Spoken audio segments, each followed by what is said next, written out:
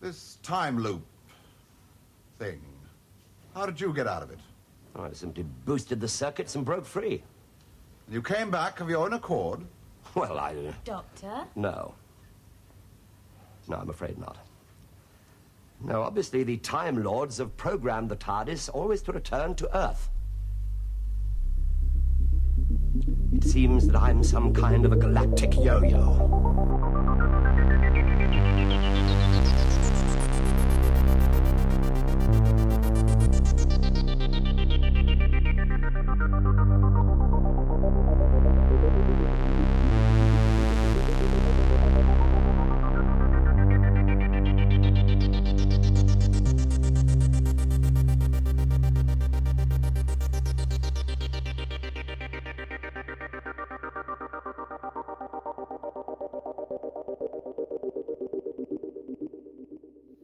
Hello, everybody, and welcome to Galactic Yo-Yo, the podcast where Doctor Who fans share their unpopular opinions of the world, and I have to deal with them. I'm your host, Molly Marsh, and I'm coming to you on a sunny but cold day. I've not actually been outside yet, but I can tell it's cold because I'm looking at some people outside. I'm seeing a woman in a gilet. I'm seeing a girl in a denim jacket with a fur lining. So I know that it's a little bit. Oh, see a man in a parka over there. So I know it's a little bit colder, but it is still sunny, so that's good. This week on the podcast, I spoke to Nicholas Moore over in New York. Continuing my current trend of speaking to people in the States each week. It took a little while to get going with Nicholas because we had some technical problems that I falsely believed were issues with his equipment and were actually issues with mine, which made me look a bit silly, but it's all right. We all got over it. I did have the weirdest technical hitch ever on Galactic Yo-Yo, though, which I tweeted about. You may have seen, in that "The Boy Does Nothing" by Alicia Dixon kept playing out of my computer. I wasn't sure what was going on. It turned out that my the RCA cable that I use to record the podcast with was triggering iTunes for some reason. Please don't ask me why I've got that song in my iTunes. I think I'm in a weird mood today. I don't know whether you guys can tell. I've had a few days annual leave from work, but I've not really had any specific plans, so it's made me go a little bit crazy. Anyway, I'm going to stop chatting now and let you enjoy the podcast. So without any further ado, here is my conversation with Nicholas Moore. So yeah, actually, this, I think... Okay, so I'm just gonna start with coming into this show, because that's something that I remember distinctly. And keep in mind, this is 2010, this is Series 5. Oh, I haven't introduced you yet, Nicholas. I've been very rude. Oh, sorry, yes. Yeah, that's Great. me. No, Hello. yeah, so yeah, I'm here with Nicholas Moore, YouTuber, critic, general Doctor Who enthusiast, and we're going to talk about some stuff. Yeah. Sorry, you were saying, Nicholas, you were so familiar with the format of Galactic Yo-Yo that you just launched into it without me even having to ask you the questions, Yeah. which I love. I should just sit back and let you do the whole thing. No, go ahead. Oh God, I was worried about that because I know that we have a time limit, and part of the reason that I was kind of jonesing to get this going is that I have a problem where if I know that something's coming, I'll just take notes forever. So if we put this off for another week, I'd have had another hour's worth of notes of things to say, probably. I think it's better to be unprepared. Yeah. Well, we'll get into this and how I on my channel I do regular Doctor Who discussions with my friends, and I'm the only one of us who takes notes, and I can't stop myself. I can't. I have a problem. I like that. I always find it encouraging when people come to the podcast with notes. I've had it a few times where I can hear pages turning on the other end of the line. Yeah, so I really like that. Yeah, I suppose I want to know first of all before we go back and do the how you got into Doctor Who stuff, because I think that'll actually be a useful segue into your unpopular opinion. I really want to start with talking about the content that you make online and the criticism and the YouTube videos that you're doing, and what that's all about. Okay. Yeah, well, that actually has like its own sort of origin story, and that I can actually trace back to 2013 and a suggestion by my dad that I kind of like start a blog where I talk about movies and Doctor Who. And so I remember this conversation because we were walking out of having seen Pacific Rim in theaters, if you've ever seen that movie. I've never seen it, but I do know it exists. It's really neat. It's such a fun, just like really earnest monster movie. But we come out of that movie, and my dad is like, you like watching review critics on YouTube, and you like reading review blogs. Why don't you just make one? And I was like, yeah, I should probably do that. And this was in the lead up to the Day of the Doctor, the 50th. And so I was just like, yeah, I'm going to do like a couple written blog reviews of Doctor Who stories that I like leading up to the 50th, and then do that one. And for a while I did that, but then I realized that like written reviews wasn't the kind of thing I wanted to do, and so I started a YouTube channel. That was a couple years earlier, 2015. I'd started with a couple of Doctor Who videos, a couple of Star Wars videos. I remember I did a video about the Sherlock Christmas special when that dropped, and I did not care for that, unfortunately. But I want to say it's through Facebook that I met my friends, Lucy and Edward, and we kind of slowly created our own little social circle of people who were really into Doctor Who, and we decided, hey, let's just do a thing where we talk about this show together. And so, intermixed with what I hope will eventually become more frequent, like written video essay type stuff about Doctor Who, we've been doing our own kind of podcasts like this where we've been going through the modern This is series. the Doctor Who Deluge, right? Yes. And you've also got Torchwood Deluge. Oh, yeah.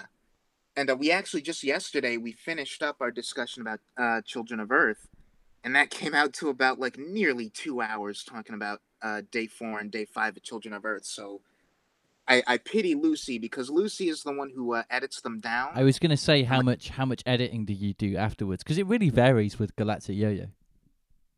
Yeah, I imagine, based on, like, who you have and, like, how far the discussion goes. For sure. But yeah, for the discussions, Lucy is the one who edits them because she's the one who hosts them. So she takes out all of the fluff. And for the video essays, those are all like visually edited, and the audio is edited and recorded by me. I feel so bad because what I wanted to happen is that I would have this video essay that I was doing about how I think Demons of the Punjab is like a perfect story, and I was gonna have that ready to like drop around the time that this discussion would drop, but something has like kind of come up, and I've had to put off the release of that video for a little while, so I'm gonna have to come up with another, probably shorter Doctor Who thing as like a neat tie-in. I'm sure I'll come up with something. That's But, yeah, okay. we've I think when you're a smaller creator like you and I are, I think it's important not to put too much pressure on yourself. I've said this on the podcast before. You know, if you're a bigger creator and you maybe make some money from your work, and you know that there's more of that kind of financial investment, you've got a larger audience, then I understand the need to stick to a release schedule and be a little bit more committed with your content. But I think when you're at our level, you know, making stuff for a few hundred or maybe a couple of thousand people, I think it's important to actually say, you know what, I'm going to do this when it's fun and not do it when it's not fun. And I'm not going to put too much pressure on myself to release it at the same time every week and every single week. And do you know what I mean? I think actually if I tried to be too strict with myself, I'd never make this at all because I'd end up failing. So I think it's good to be a bit kinder to yourself with that sort of thing. Yeah, that's true. It's also just a degree of, I know that consistency is part of getting a bigger audience, and even beyond, like, I was just going to say that is the flip side of it, isn't it? The curse of that is that maybe that bigger audience will never come if you don't have that consistency. So yeah. But then, like, part of that is this is just a common sort of knowledge thing among creators, is that also applies to consistency of content. And part of the issue is also that I'm not just the Doctor Who channel. I kind of just talk about whatever comes to mind. And so it kind of sucks because I have now 3 videos, including the Demons of the Punjab one, that are all pretty lengthy by my standards, and all of them have kind of a hold put on them at the moment. So that's unfortunate, but I'm sure I'll come up with something. It'll be fine. What do you think you're Yeah. going to do long term with it? Do you think you're going to end up being a sort of general cultist YouTube channel, or do you think you're gonna more narrowly head down that Doctor Who route? Because there's a good argument for both, right? Because if you look at other stuff as well, then Mm. you're reaching a wider audience potentially. But if you look at just Doctor Who or just one specific thing, then you've got a niche. So Yeah. there's a double-edged sword there as well. And I feel like I might end up falling into that a little bit because the thing is, my 2 main interests that sort of come through in the channel are Doctor Who and superhero movies. And I have a friend, Malik, who I do most of the superhero content with. The way I think about it is I do the superhero stuff with Malik, or I do the Doctor Who stuff with Lucy and sort of our group of friends who have slowly, like the group that we do the Doctor Who podcast with has slowly increased with time to where it used to be 3 of us and now it's kind of like 5 or 6 or 7 depending on the day. But the superhero stuff, just because so much of that has been impacted by like lockdown and COVID, and just yesterday we got a bunch of news about like major blockbuster releases from Marvel and stuff getting pushed back upwards of 6 months. I feel like if I'm not going to talk about just superhero TV shows, I might end up just having a lot of time to dedicate to Doctor Who, just because there's not going to be a lot of new content superhero wise to talk about. So I might end up falling into that. Not that it's likely that we're regardless. going to get Doctor Who again. That's true, but with Doctor Who, there's like a backlog of That's stuff true. that I Yeah, want that's to also talk true. about. Yeah. Yeah. You never. That's what people always say to me. You know, people who aren't Doctor Who fans, they say, "Wait, so you make a Doctor Who podcast like even in the parts of the year where the show isn't on?" And I'm like, "Yeah, there's so much to talk about. Like, there's such a wealth of content to discuss. I could make, like, they because could of- cancel Doctor Who, and I could carry on making this podcast forever." Yeah, and like I have that because the thing is, I want to have that with stuff that has a backlog, but also that I don't have to worry about ending anytime soon. Yeah. Because another one of my favorite shows, like I say, Doctor Who is probably my favorite TV show of all time. Tied with that is just a bunch of animated shows. And so my top 4 television shows of all time is probably Doctor Who, Avatar: The Last Airbender, Steven Universe, and BoJack Horseman. And I always feel this kind of guilt, particularly with Steven Universe, because I had so much to say about that show. But by the time that I got to making videos on it, it was pretty much over. And I feel like I kind of missed that ship and like let it sail. And so that's something that kind of sticks with me is like my one big YouTube regret, not talking more about Steven Universe while it was ongoing. So Doctor Who was a thing where like there's this huge backlog of stuff, and like we're gonna get into in the main topic, episodes that I want. A lot of the episodes I'm gonna bring up in regards to our discussion are episodes that I just want to make singular videos about, and that's stuff that I can do and not worry about ever like this show being done and like in the back mirror, as it were. Yeah, and Doctor Who fans are weirdly kind of not fickle, aren't they? In the sense that Doctor Who fans are just perpetually interested in all Doctor Who content. They're not, I feel like maybe superhero fans and fans of other stuff want to know about the specific thing that is being released now. Whereas Doctor Who that's fans, true. I think they'll just watch any. I would maybe watch a YouTube video about a David Tennant story one day, then I might watch listen to a podcast about a classic story. It really doesn't matter to me, and I think a lot of Doctor Who fans are like that. Maybe I'm being ignorant, and maybe other fans are like that too. But I don't know that I've seen it to the same extent. I think that's an interesting thing because it's that kind of thing that you have to remember in terms of just fandom in general, where there are people who we consider the fandom who are like the inner circle pretty much, and there are people who are still nominally fans, but they're way more laymen. Like I forget what the discussion was it with Rob Shearman where you mentioned like Stephen Moffat in that one interview he gave where like most Doctor Who fans probably don't know who I am. Yeah.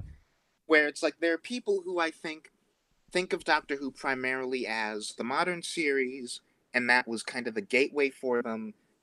And they're the people who are more it was the gateway, and they went into the classic stuff and they went into the Big Finish. But then there are people who kind of just started in 2005 or started at some point in the modern series and have stuck with that. And that's a large, like, very non-vocal, like, not always online. Yeah, it's a group of silent people. majority, isn't it? Yeah. And But- so, like, for those people, I imagine if they bother with, like, YouTube stuff, because I know that sort of the sphere that encompasses people who consume YouTube content is probably bigger than the sphere of just people who watch Doctor Who casually. They might stick mainly with content about the modern series, who knows? Yeah, and then there's also a third group of people who are the people who just maybe tune in every now and again. Do you know what I mean? Who's Yeah. not even necessarily stuck with the show, but they might have watched a full season here or there, or a couple of episodes every season, and they're interested in it, but in a very, very casual way. Yeah, and like that phenomena ties into the kind of thing I want to talk about, just in terms of, not to get into that yet, but in terms of what makes Doctor Who great in a lot of ways for me is that ease of accessibility. For sure. And the fact that you can come into most episodes, not all episodes, there are quite a few that are a little insular and for the fans specifically, but there are a lot of episodes you can just tune in at random and just get into it. And like, I suppose now that's as good a transition as any into like what will later be our other transition, which is me coming into the show. Well, yeah, I because- thought that would be a fantastic and very seamless segue to talk about you getting into the show, and then maybe we could launch into that discussion about how others get into the show, or the ideal conditions for people getting into the show. So I guess, Yeah. let's start with what happened with you getting into the show, Nicholas. For me, I get into Doctor Who like 10 years ago, and I think I want to say it's the first airing of Flesh and Stone on BBCA. So I'm just scrolling through channels, and like I'm ignorant to the extent that And I don't know if Doctor. Sorry to interrupt you. How big a profile really does BBC America have over in the US? Is it a thing people watch or not really? I don't know. Like, here's the thing, because all my friends who do the Doctor Who podcast with me, Lucy and Edward, who are like the trio that we started with, are both American. Brian, who is on there now, is Canadian. But like we've got a wide mix, but the majority of us are Americans. But the people who I know, like in person, because we're all kind of split among different locations. I live in New York. The people who I know, like face to face, that I get to spend regular amounts of like physical time with, or at least I did pre-COVID, Mm-hmm.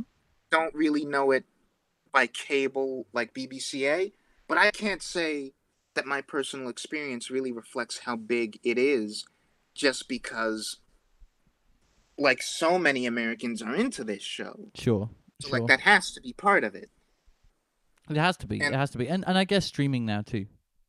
Yes, that's But yes, true. sorry, I've derailed it. You were flicking through channels. You land on Doctor Yeah, Who. and like this is appropriate because like the timing of it, I think, is fitting for me because it's 2010 in Series 5, and like part of my thesis is that like Series 5 is ridiculously newcomer friendly, and that's really when the show like pops off internationally. For sure. Yeah.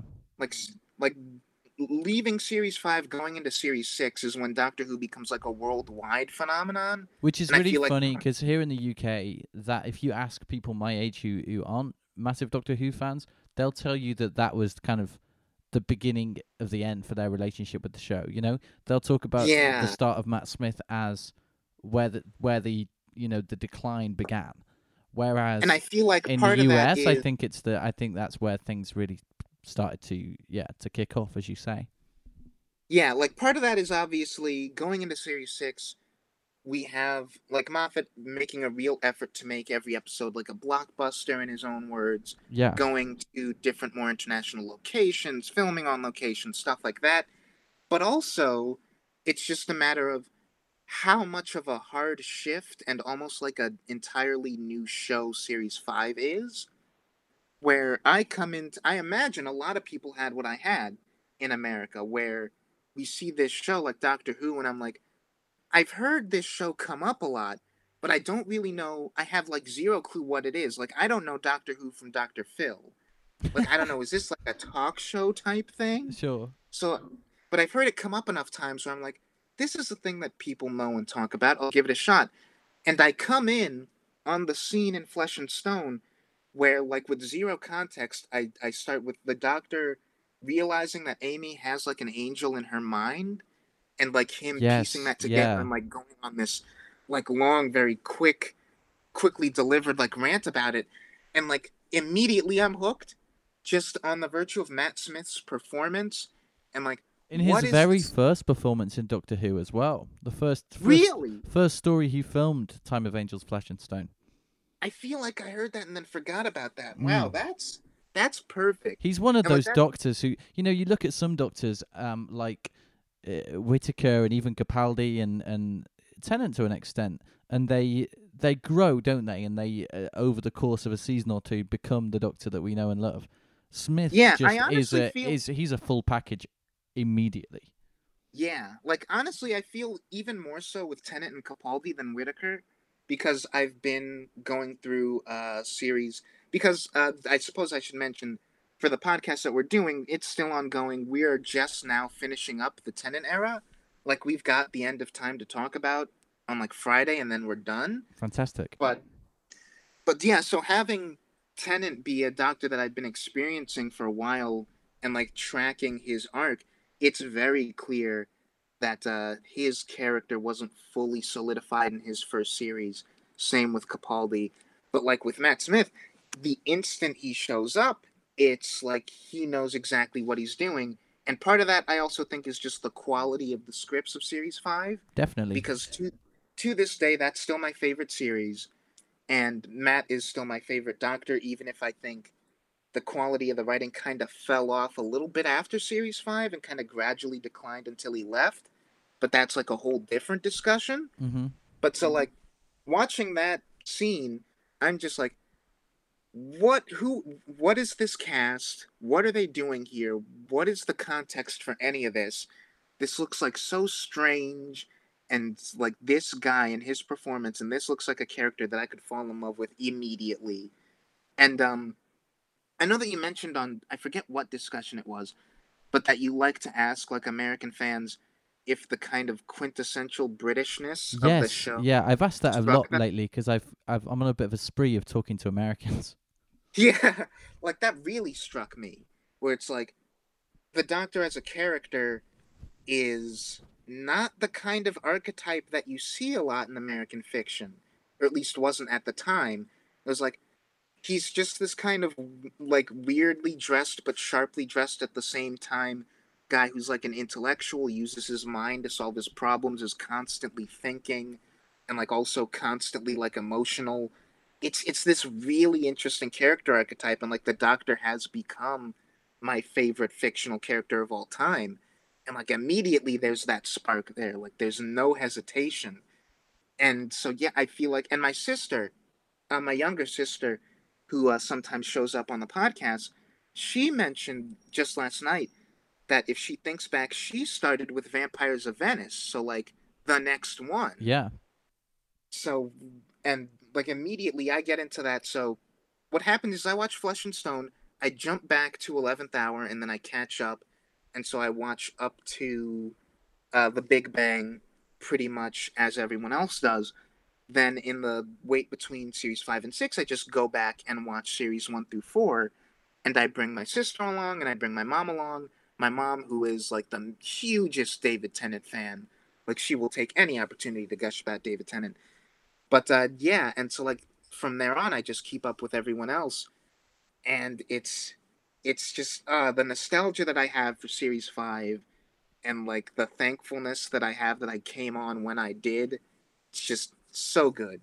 It's such a good season, and yeah, like, such a good introduction to the show.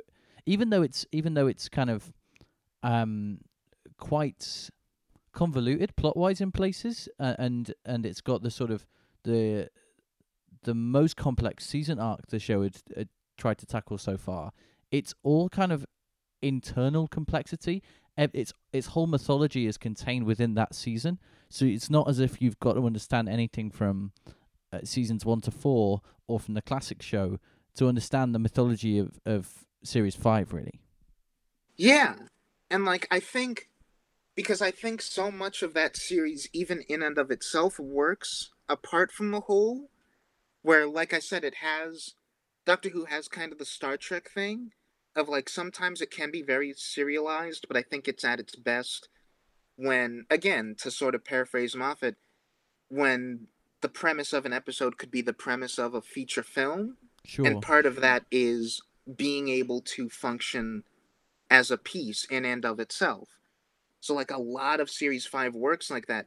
I remember being in high school and like for reasons that I won't get into, we had a forensics class where the teacher wasn't there for the majority of the school year.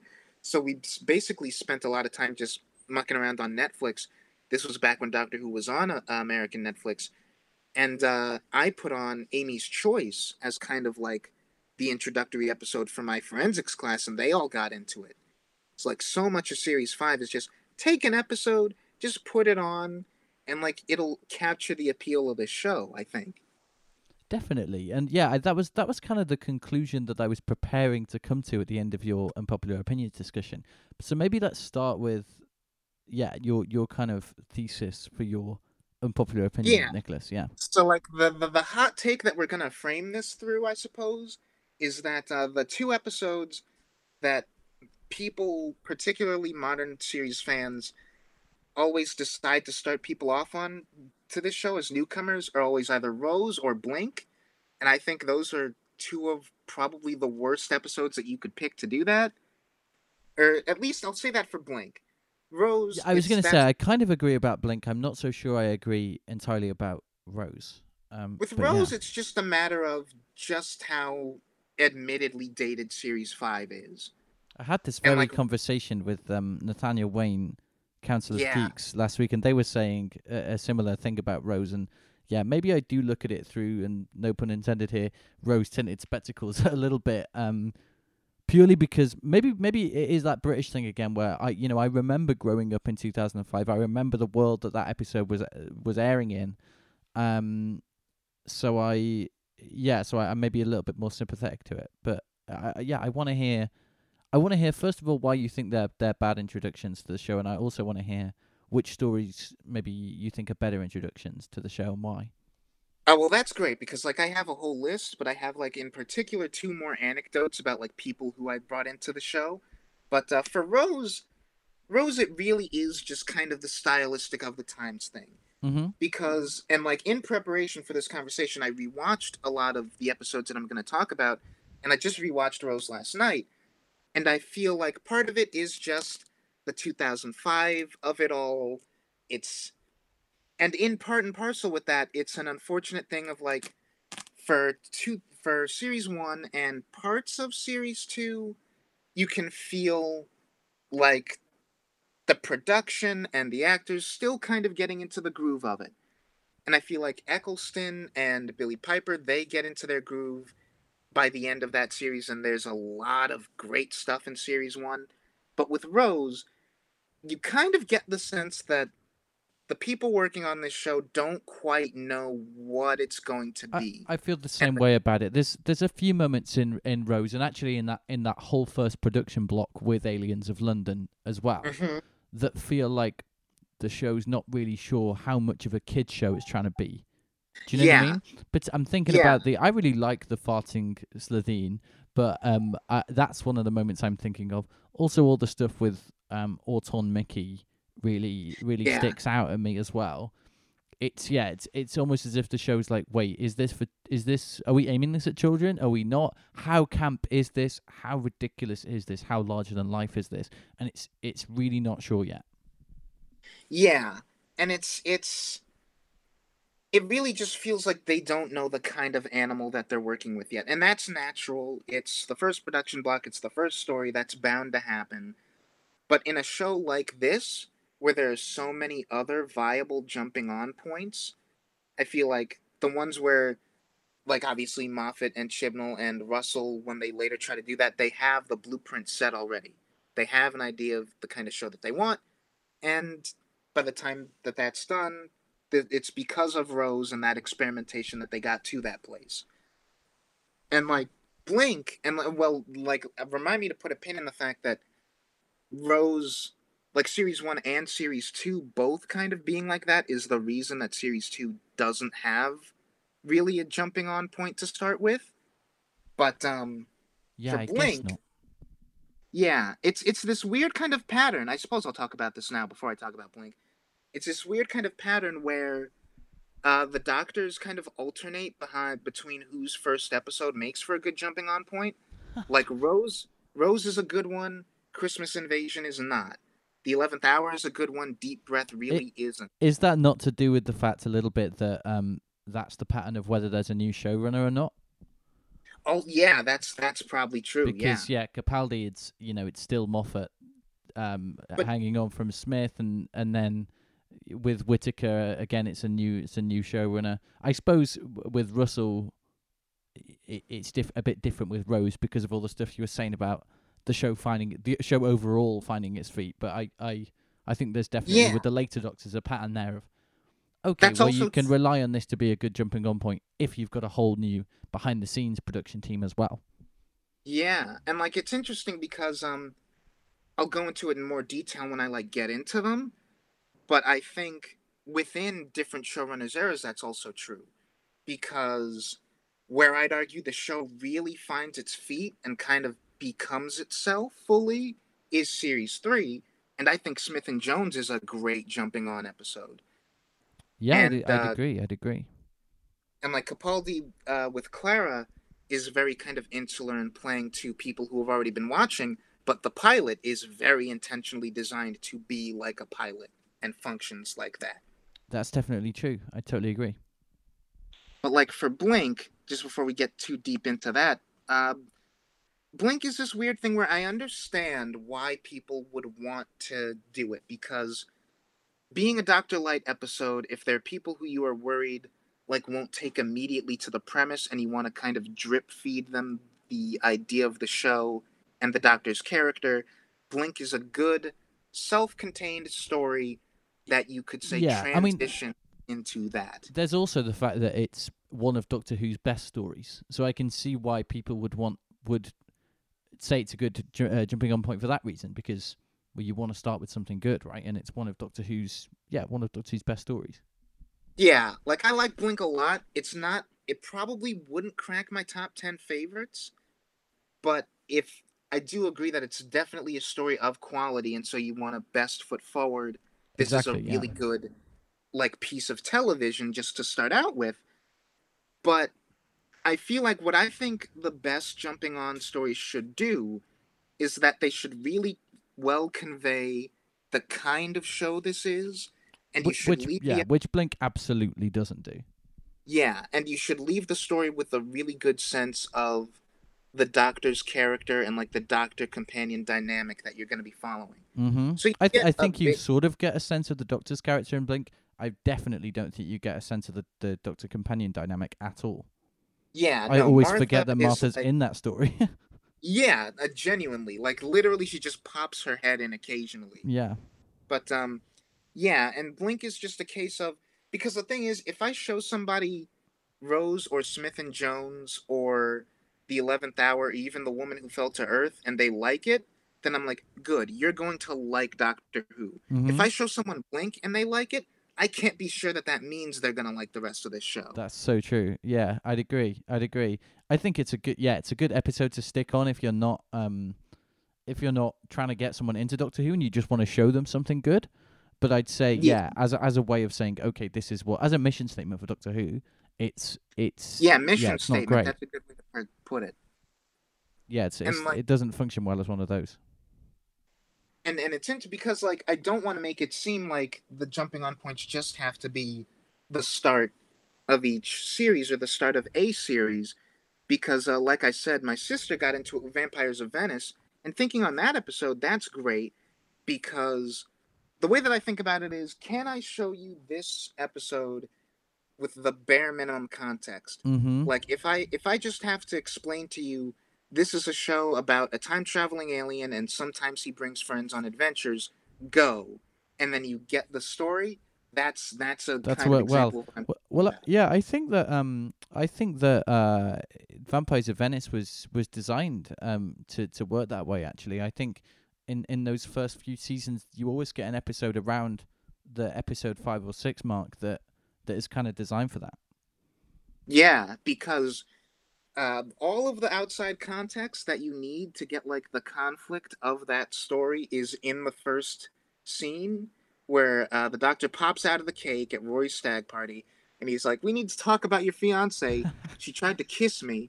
Immediately, that sets the It dynamic. sets up the tension between those characters. I love that scene. I love it when he says, there's a girl waiting outside. She needs a coat.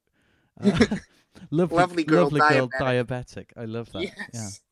And then, like, immediately after the opening sequence, we're in the TARDIS, and we have like the Doctor attempting to explain it to Rory, but Rory's already read up on it, and he's like, "This is something that happened in the recent past. These characters already have a bit of a history. They're explaining how the TARDIS works, what it is, the fact that it's like dimensional engineering, stuff like that." And then that's really all the context you need for when they get to Venice, and then they have an adventure, and then they leave. And it's like, that's yeah. great.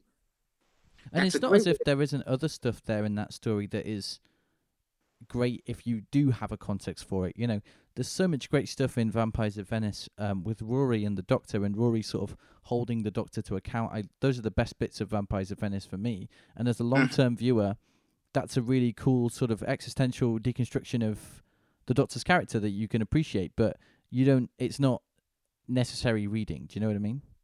Yeah, no. And like the kind of episodes where you can avoid as much necessary reading as possible are the ones where I would pick to start someone off. I totally agree. And I suppose that's kind of true of Blink, though. That does not need a great amount of necessary reading, because we see the story through the eyes of Sally and Larry, right? And they kind of get to learn what Doctor Who is alongside us. So I suppose that's one argument in favour of Blink. Yeah, I think that's like the argument in favor of, which is like, it's a great episode of television that you can just put on with zero context and people will get it. It's just still the thing of like, this isn't really the show that you think you're signing up for if you enjoy this. Not really, no. Yeah, but to my anecdotes, and like my sister's in the other room, and she's telling me to make sure that I mention this, and I'm like, I've got it in the notes, don't worry about it.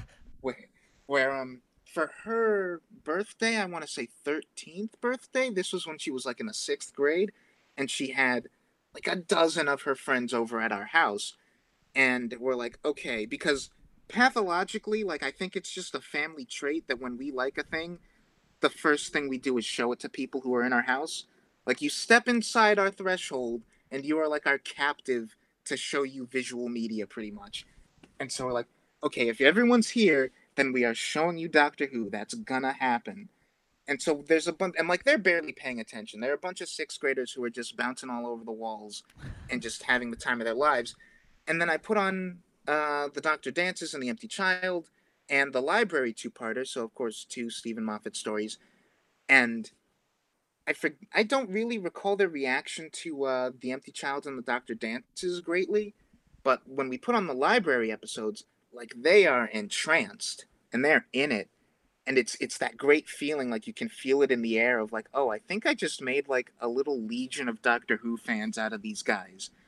And like that feeling when the episode ends and it's River Song being like, sweet dreams, the light flickers out, and then the credits starts, like, the chills that you could feel across the room. It was great. Yeah, that's So, such a great story, and it's got that thing that you were talking about when you were talking about Flesh and Stone as well. It's got that same sort of magical sci-fi weirdness to it. It's that particular brand of Moffat Doctor Who that's like nothing else on television. Yes. Although I did also put on the pilot episode of Firefly, and they did also enjoy that a whole bunch. Well, I've heard that's very good. I've never seen Firefly, but I've heard that it's You've excellent. got to watch I Firefly. know. I've got to watch It's- Firefly. Yeah, people have been It's telling me not for years. even a massive commitment. No, I know. It's like one season, right? Yeah. Mm. And one It's movie, definitely but- on the list. Yes, and you got to finish out with the movie Serenity. So the movie comes after the series? Yes. Okay. Cool. I'll But, put that on my list. Yeah, and like to what I was talking about earlier, like I briefly mentioned, the transition from Series 5 to Series 6, I find that kind of funny, just the way that things shake out, to where Series 5 was so newcomer friendly that I'm convinced it's the reason that so many people jumped onto the show at that point. Yeah. And then Series 6 and most of Series 7, like Series 7 for a while, is really kind of inside baseball, appealing to people who are already knee deep into the show, as it were.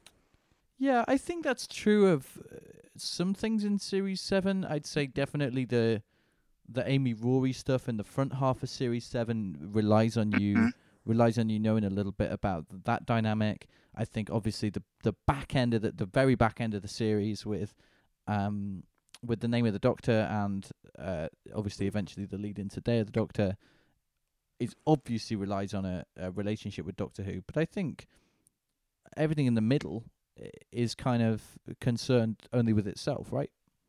Well, the thing I think is, just because Bells of St. John is kind of a new companion introduction, Oh yeah, but all of the, I see Bells of St. John as a season opener, really. Yeah, but even then, all of the baggage with Clara having already been there, and That's true. we take that episode mostly through the Doctor's POV, so we're already supposed to be sort of like invested in what he's doing. I think Rings of Akaten, that comes immediately afterward, is a better sort of intro episode than Bells of St. John. You're probably is, right. honestly. Yeah. Yeah, and so like it's all these little episodes that are just scattered throughout the middle of certain series. Like I think Vincent and the Doctor would be a great first watch. Fires of Pompeii comes to mind. I think was it Eden? Was it my sister who floated the idea that you could do Human Nature and Family of Blood and that could work? But again, is there a sense with Human Nature and Family of Blood that it's kind of a similar situation to Blink, in that this is not what you're getting week to week? Kind of, just because unlike Blink, Human Nature and Family of Blood is so centered around, well, one, Martha. Like, Martha is a huge presence, so That's we've true, got yeah, the that's companion true. presence. And two, even though the Doctor as a character isn't present for most of it, it's very, like, reflective and thinking on his character, and that's kind of what I think would make it a really sort of interesting backwards choice, is that... Maybe, but I also sort of feel that it's kind of like the main emotional drive in that story is the audience wanting the Doctor back, and then obviously how conflicted you feel at the end when you have to lose John Smith to get the Doctor back. And I think maybe for a new viewer that would be totally alienating, because for a new viewer doesn't care about the Doctor in the same way, so it would be difficult for them to feel that draw towards wanting the Doctor back. I think that idea is actually what makes it really interesting, is kind of like a bizarro backwards choice. Where normally maybe it wouldn't be read in the same way, but yeah, it'd be sort of interesting from an experimental point of view to show a non-fan that story.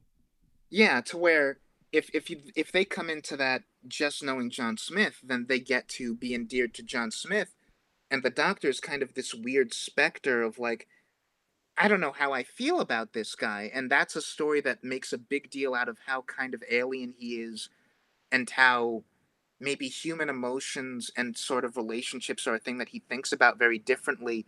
And then, of course, we end with the way that he handles the Family of Blood, and it's very kind of cutthroat.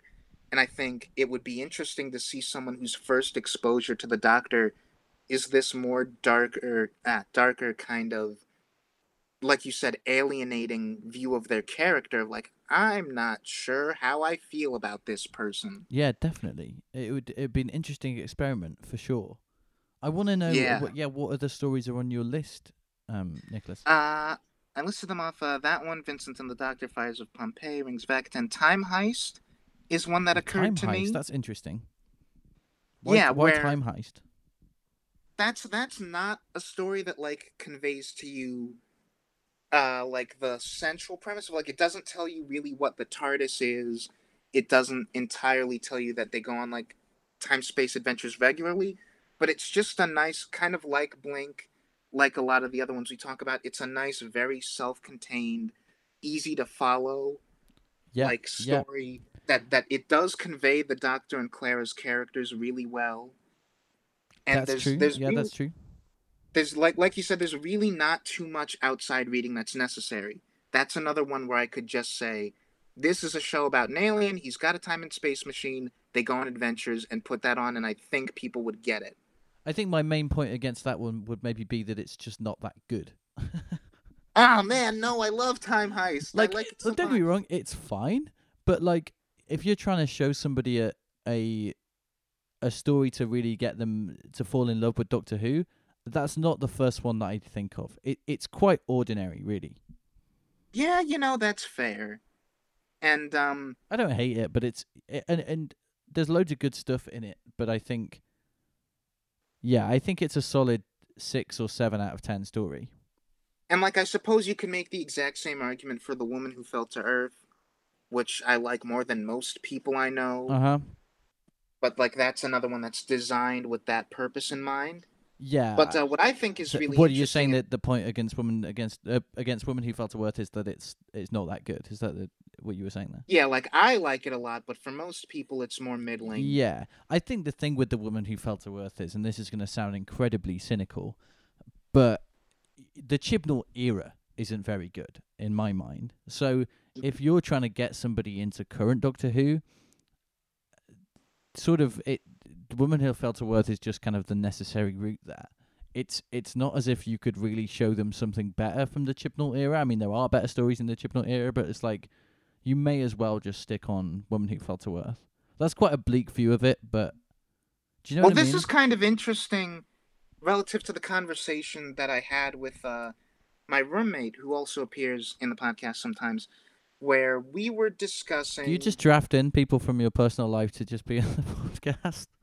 Well, yeah, everyone in my personal life loves Doctor Who. I so, love yeah, that. I love that.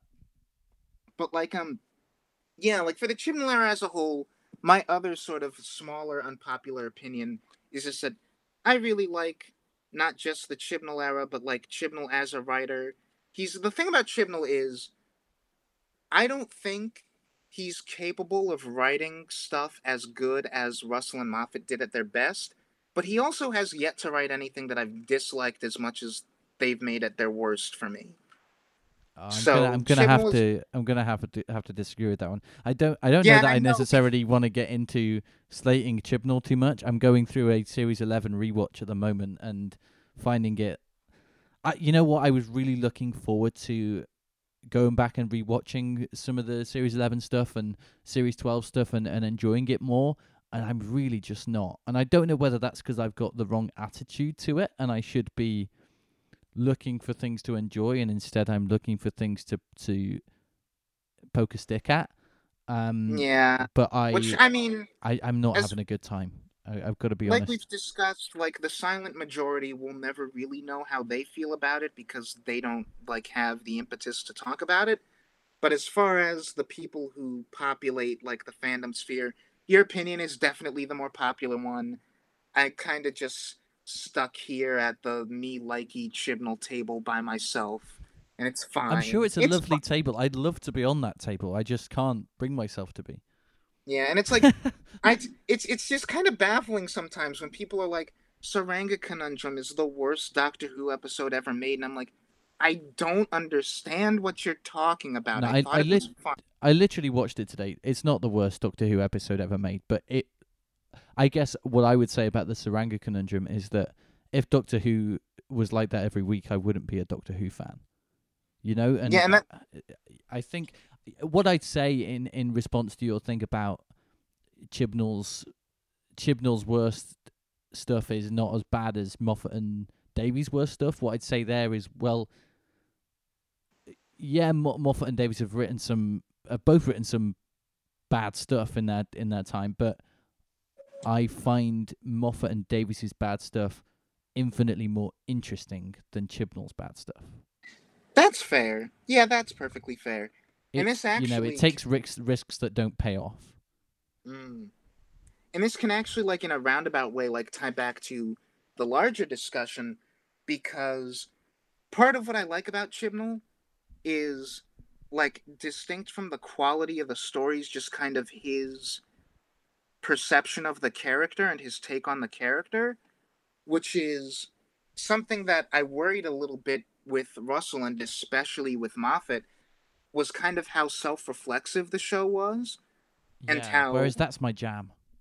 yeah, like, I think part of what contributed to the kind of, I don't want to say it like it's an issue, like it's a bad thing, because other shows do this all the time, but like just how Inside Baseball and how playing two people who were already fans like series 6 and 7 were, was that I think Moffat, and like also 8 and 9, because I'll talk about the pilot in just a minute, but I think Moffat has a real habit of getting very, very insular and very self-reflexive with his writing, to the point where, for as much as I like Moffat's stories, like 70-80% of the time, too often, even in his great stories, I feel like Moffat is kind of using the Doctor less like a character and more like a mouthpiece for Stephen Moffat to talk about the show that is Doctor Who, if that makes any sense. Yeah, I'd agree with that to an extent. And like that can be really intellectually fascinating sometimes. Like I think Day of the Doctor does that in really interesting ways. But sometimes that can just be a little bit too much. And like I kind of want to just watch the show and not necessarily someone writing about the show. And yeah, the I mean, there's reason- an extent to which Chibnall's Doctor is somebody to be taken at face value. Chibnall's Yeah, and, Doctor like- is more like a superhero of old, where you just go, okay, this is an archetype, and we're watching this archetype wandering about doing stuff, which is something I find harder to appreciate and relate to. But I can understand why other people would, why that would appeal to people. Yeah, well, this is a whole separate conversation. Like, I could go on for a while about Dr. 13 and all the little things about her that I find, like, easy to empathize with and relate to, but distinct from that, like, I was excited at the prospect of Chibnall being showrunner based solely off of The Power of Three, and that great moment in The Power of Three where it's the Doctor and Amy sat on the roof, and he's like, I love that. I love that scene. yeah, and it's this moment of like, I'm not running from things, I'm running to them, because the universe is just such a great, brilliant, beautiful place, and why would I not want to experience all of it as much as possible? And that, I think, carries through in Whittaker's Doctor. But even more so, it's just like, Chibnall's Doctor at their core is an adventure scientist. Like, there's someone who loves to go out and experience new things and is in love with science and scientific concepts, because that's just the lens through which they experience the beauty of the universe, and that's great. And the Doctor is always that, and even under Russell and Moffat, they're that. But under the previous two showrunners, I felt like that could sometimes get lost in the sea of the Doctor is this kind of lonely god figure. The Doctor is this larger than life person who's got this like tragic backstory and is constantly sort of full of angst. And like I kind of just like the idea of the Doctor as someone who goes out because they just have so much that they want to experience and share with people. I just- definitely sympathise with what you're saying there. I guess what I'd say to counter that in terms of why I don't necessarily relate to Chibnall's imagining of the character is that, well, firstly at the end I'm not going to go into this too much, but at the end of series 12, obviously Chris Chibnall invents his own psychological reasons for the Doctor to be doing what she's doing, which is fine. It is what it is, but it kind of flies in the face of the whole the Doctor is an archetype and we need to accept her at face value approach. And secondly, I would say that I think if you just, there's something quite dangerous about treating a character as, okay, it is what it is. Like you you kind of run out of imaginative stories to tell with that approach sometimes. Even looking at like a scene in the Saranga Conundrum, which we've already talked about and which I've been watching today, there's that scene that some people for some reason enjoyed, where she's talking about the particle accelerator in I like that scene. in that room. I don't understand on any level people's enjoyment of that scene, because what is that scene saying other than, okay, this is the Doctor and this is what the Doctor should be interested in? It seems to be appealing to a group of people who want the Doctor to be immutable. And do you know what I mean? It's like, why are you interested in the Doctor talking about this science stuff? I don't understand that.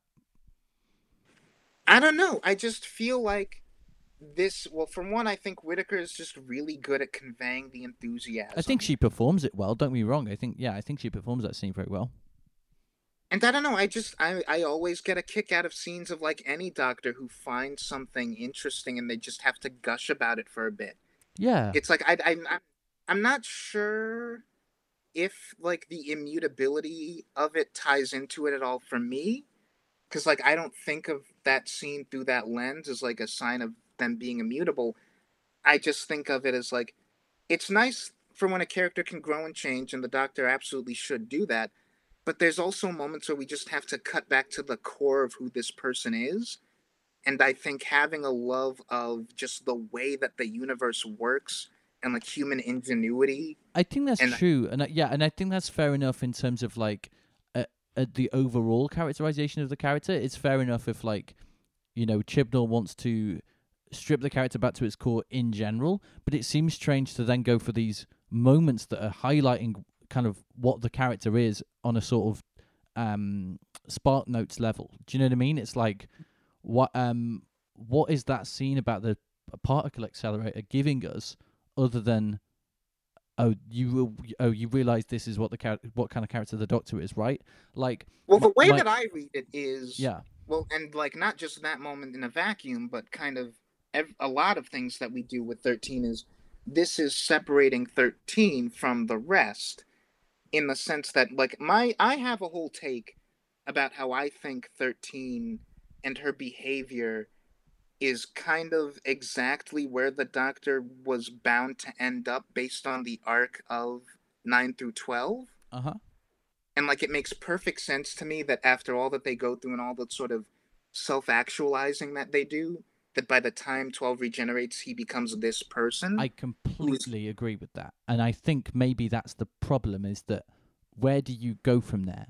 Once you've gone through all the self-actualization and self-reflection and you've gone, okay, I know who I am now, there's no longer anything interesting about that to me.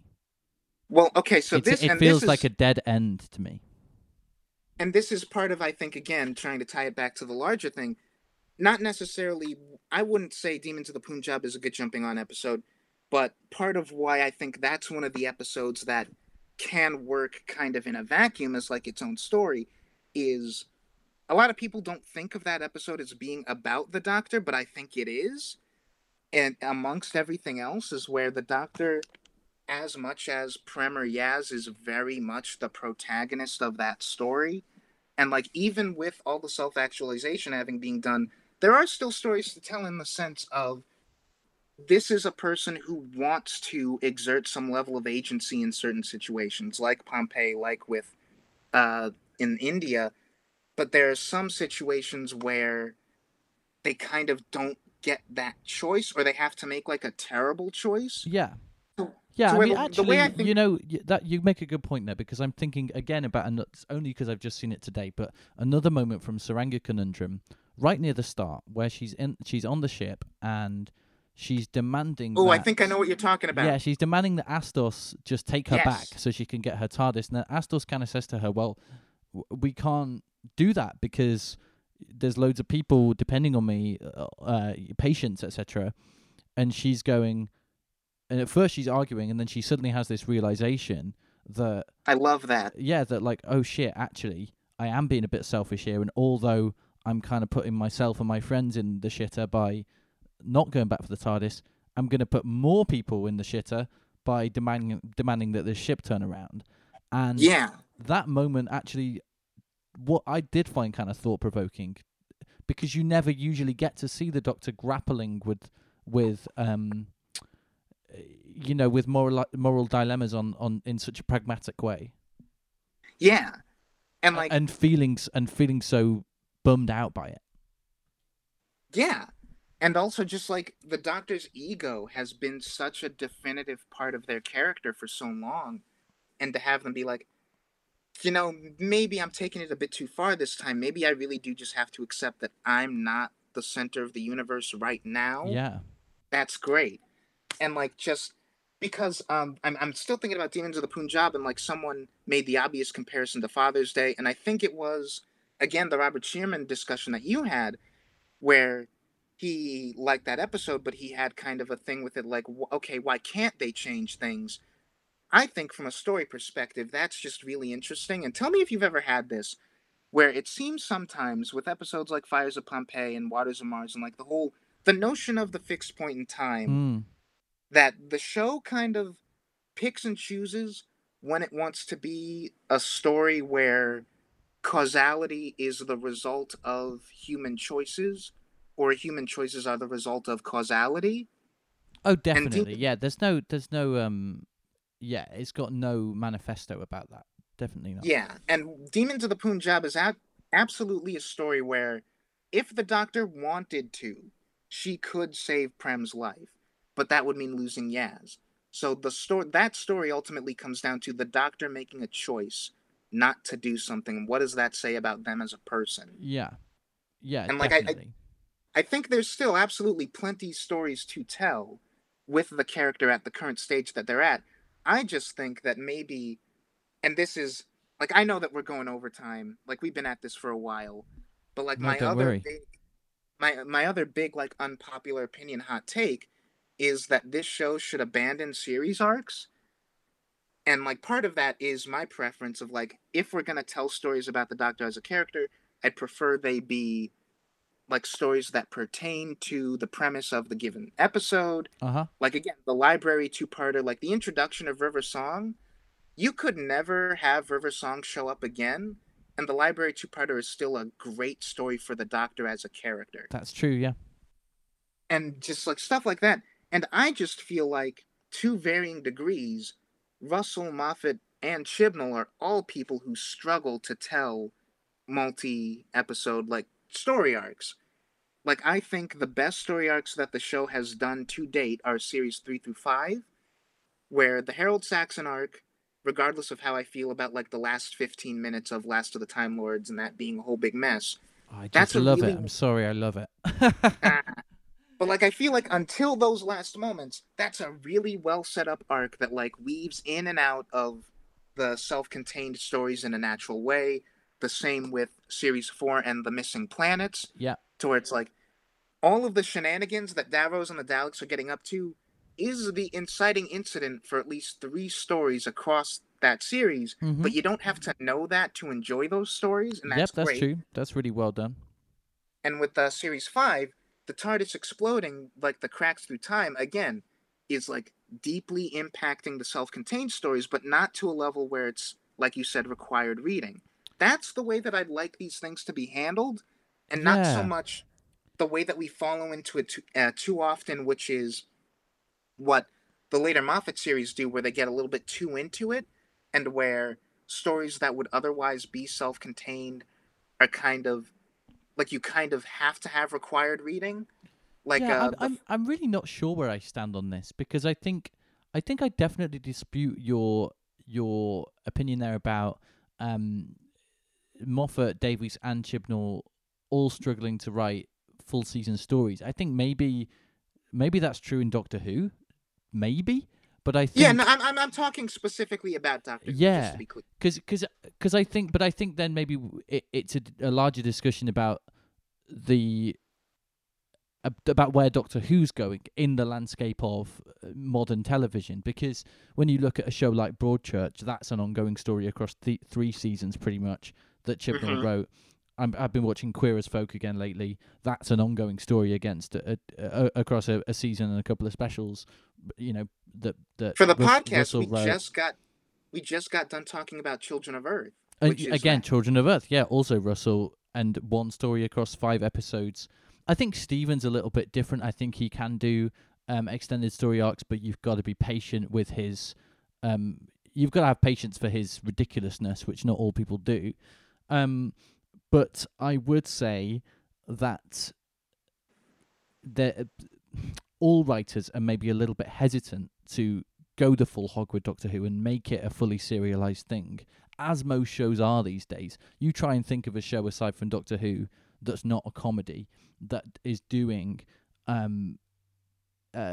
stories that are not related to a wider series arc. It just doesn't happen anymore. Everything is Yeah, like- serialized. So I think Well, again, it's either a comedy or it's animation. yeah, Because or it's animation, or it's a I can't think of the word for it now. Anthology? Anthology show, yeah, like Black Mirror or something like that. Mm-hmm. You're not really getting continuing dramas now that have a different story episode to episode. It doesn't happen. So I think if Doctor Who's going to be competitive in the modern market, it's the wise thing to do would be to go in the more serialized direction. But Which is unfortunate The- because that's not what I want. no, and I I'd think, rather- and I don't think it's what. I don't think it feels natural for writers either. I think Chibnall's Yeah. dithering on it. Do you know what I mean? I think Like, he could I'd probably rather- pull it off, but he's dithering in this weird space between Which is doing a why- full series arc and not, which feels uncomfortable to me. Which is why I am like in the weird minority that 1 prefers Series 11 to Series 12, and 2 doesn't love Fugitive of the Jadoon, because that feels like it's a story like torn between arcs, to where Fugitive of the Jadoon, it's like River Song in the Library.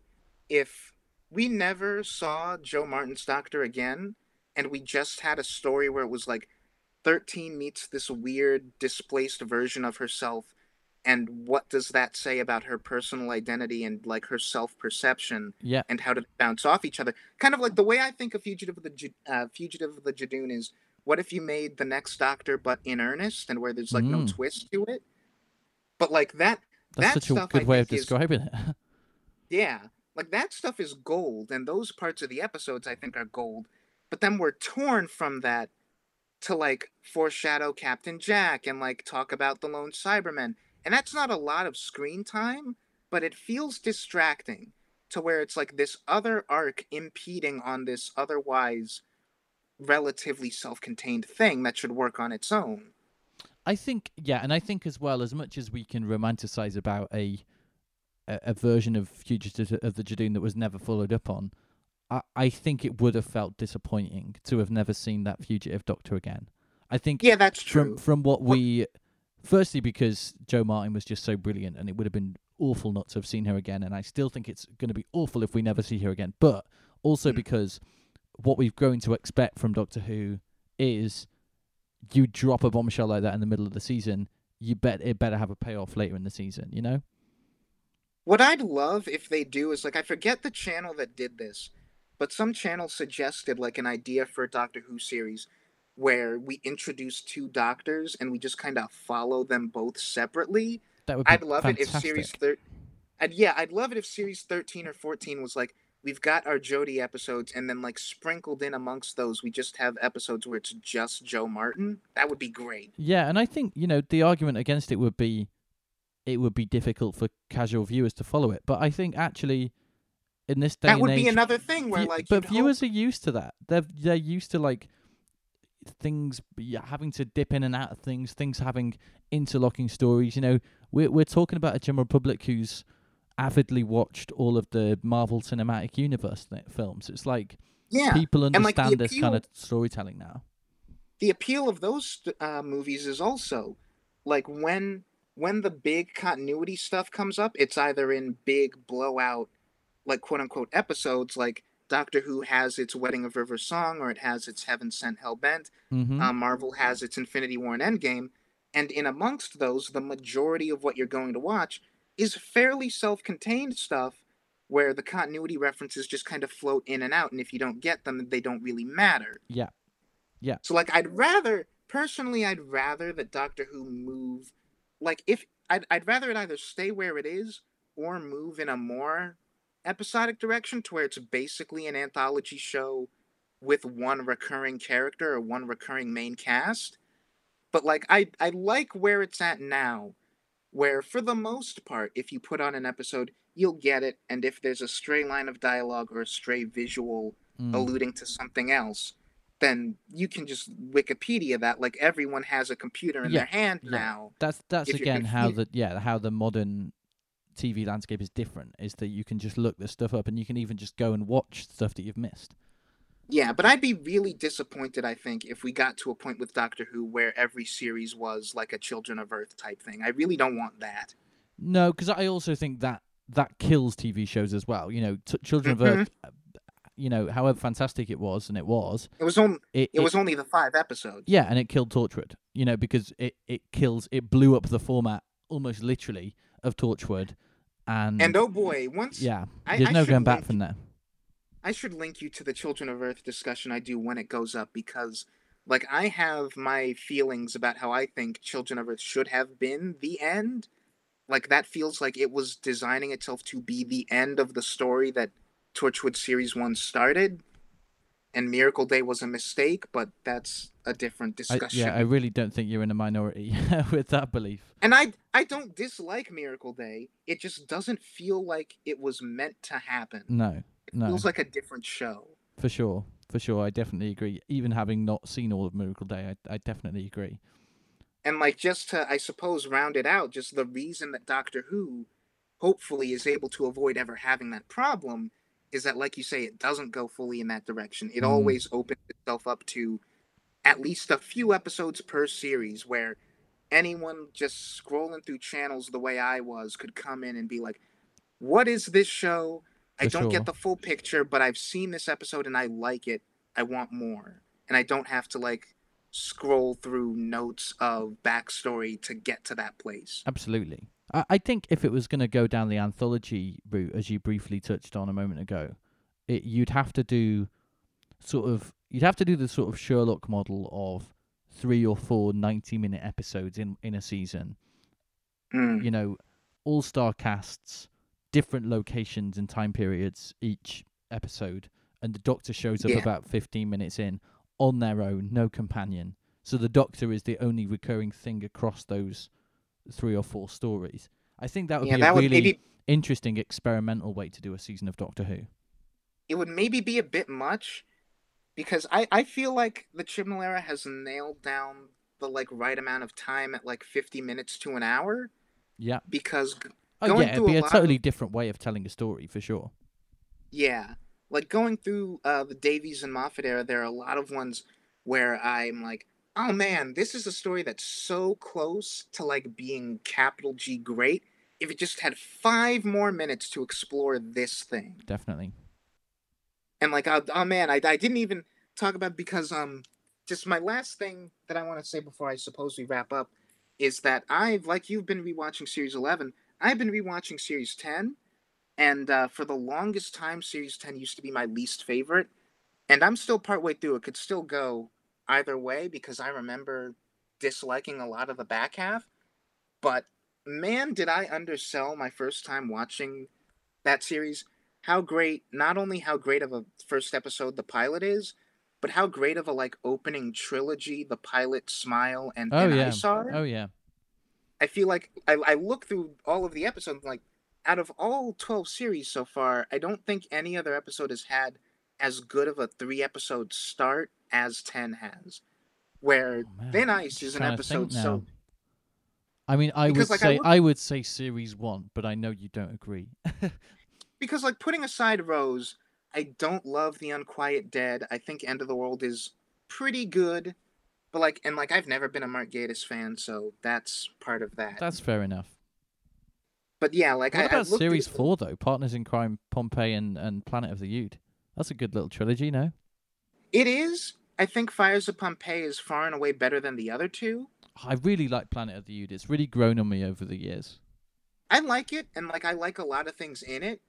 But, like, the way I think about it is, like, the pilot, I think, is just so good. And then there's a little bit of a dip with Smile, where again, that's another one that could have used 5 more minutes. Mm-hmm. And then Oh my Thin god, Ice. the ending to that is so outrageously rushed. Yes, that's the main thing. Like, I love that story. I love how it's like pretty much a two-hander for 90% of it. Yeah. It's just the Doctor and Bill. But then the climax comes and it's like I blinked and it's over. Yep. And so like that holds that story back. But then Thin Ice is like something with Thin Ice is like the next solo episode video that I'm gonna do after Demons of the Punjab, because that's another one where I'm like, that's a perfect Doctor Who episode for me. And it's like, I can't think of any other opening stretch that's like that strong. And I don't love Knock Knock, but like Oxygen is pretty great. And just Series 10 is like so good, and I think a lot of it is on the strength of that opening. Like, this is if you want to bring someone new into the show with these 3 episodes, it's a great mission statement. It's a great mission statement. Like, those 3 episodes together is a perfect Doctor Who mission statement, I think. I think that's a good place to wrap it up, Nicholas. Thank you so much for talking to me. Thank you for having me. Like, yes. No problem. Like, where can people find you on Twitter and YouTube? My Twitter is just at Nicholas Moore 16. I made that when I was very young and didn't bother with branding. But my YouTube channel is The Ponderer. Like, please check that out. I'm working on some good stuff, hopefully. And there's a ton of Doctor Who stuff, like conversations very similar to this, if you're interested. Fantastic. Yeah, do check that out, folks. It's really great stuff on Nicholas's YouTube channel. And you can find me on Twitter at Mully_Martian. You can find the podcast on Twitter at GalacticYoYoPod. And you can email me at galacticyoyopod@gmail.com. I think that's everything. Bye-bye, everybody. Bye.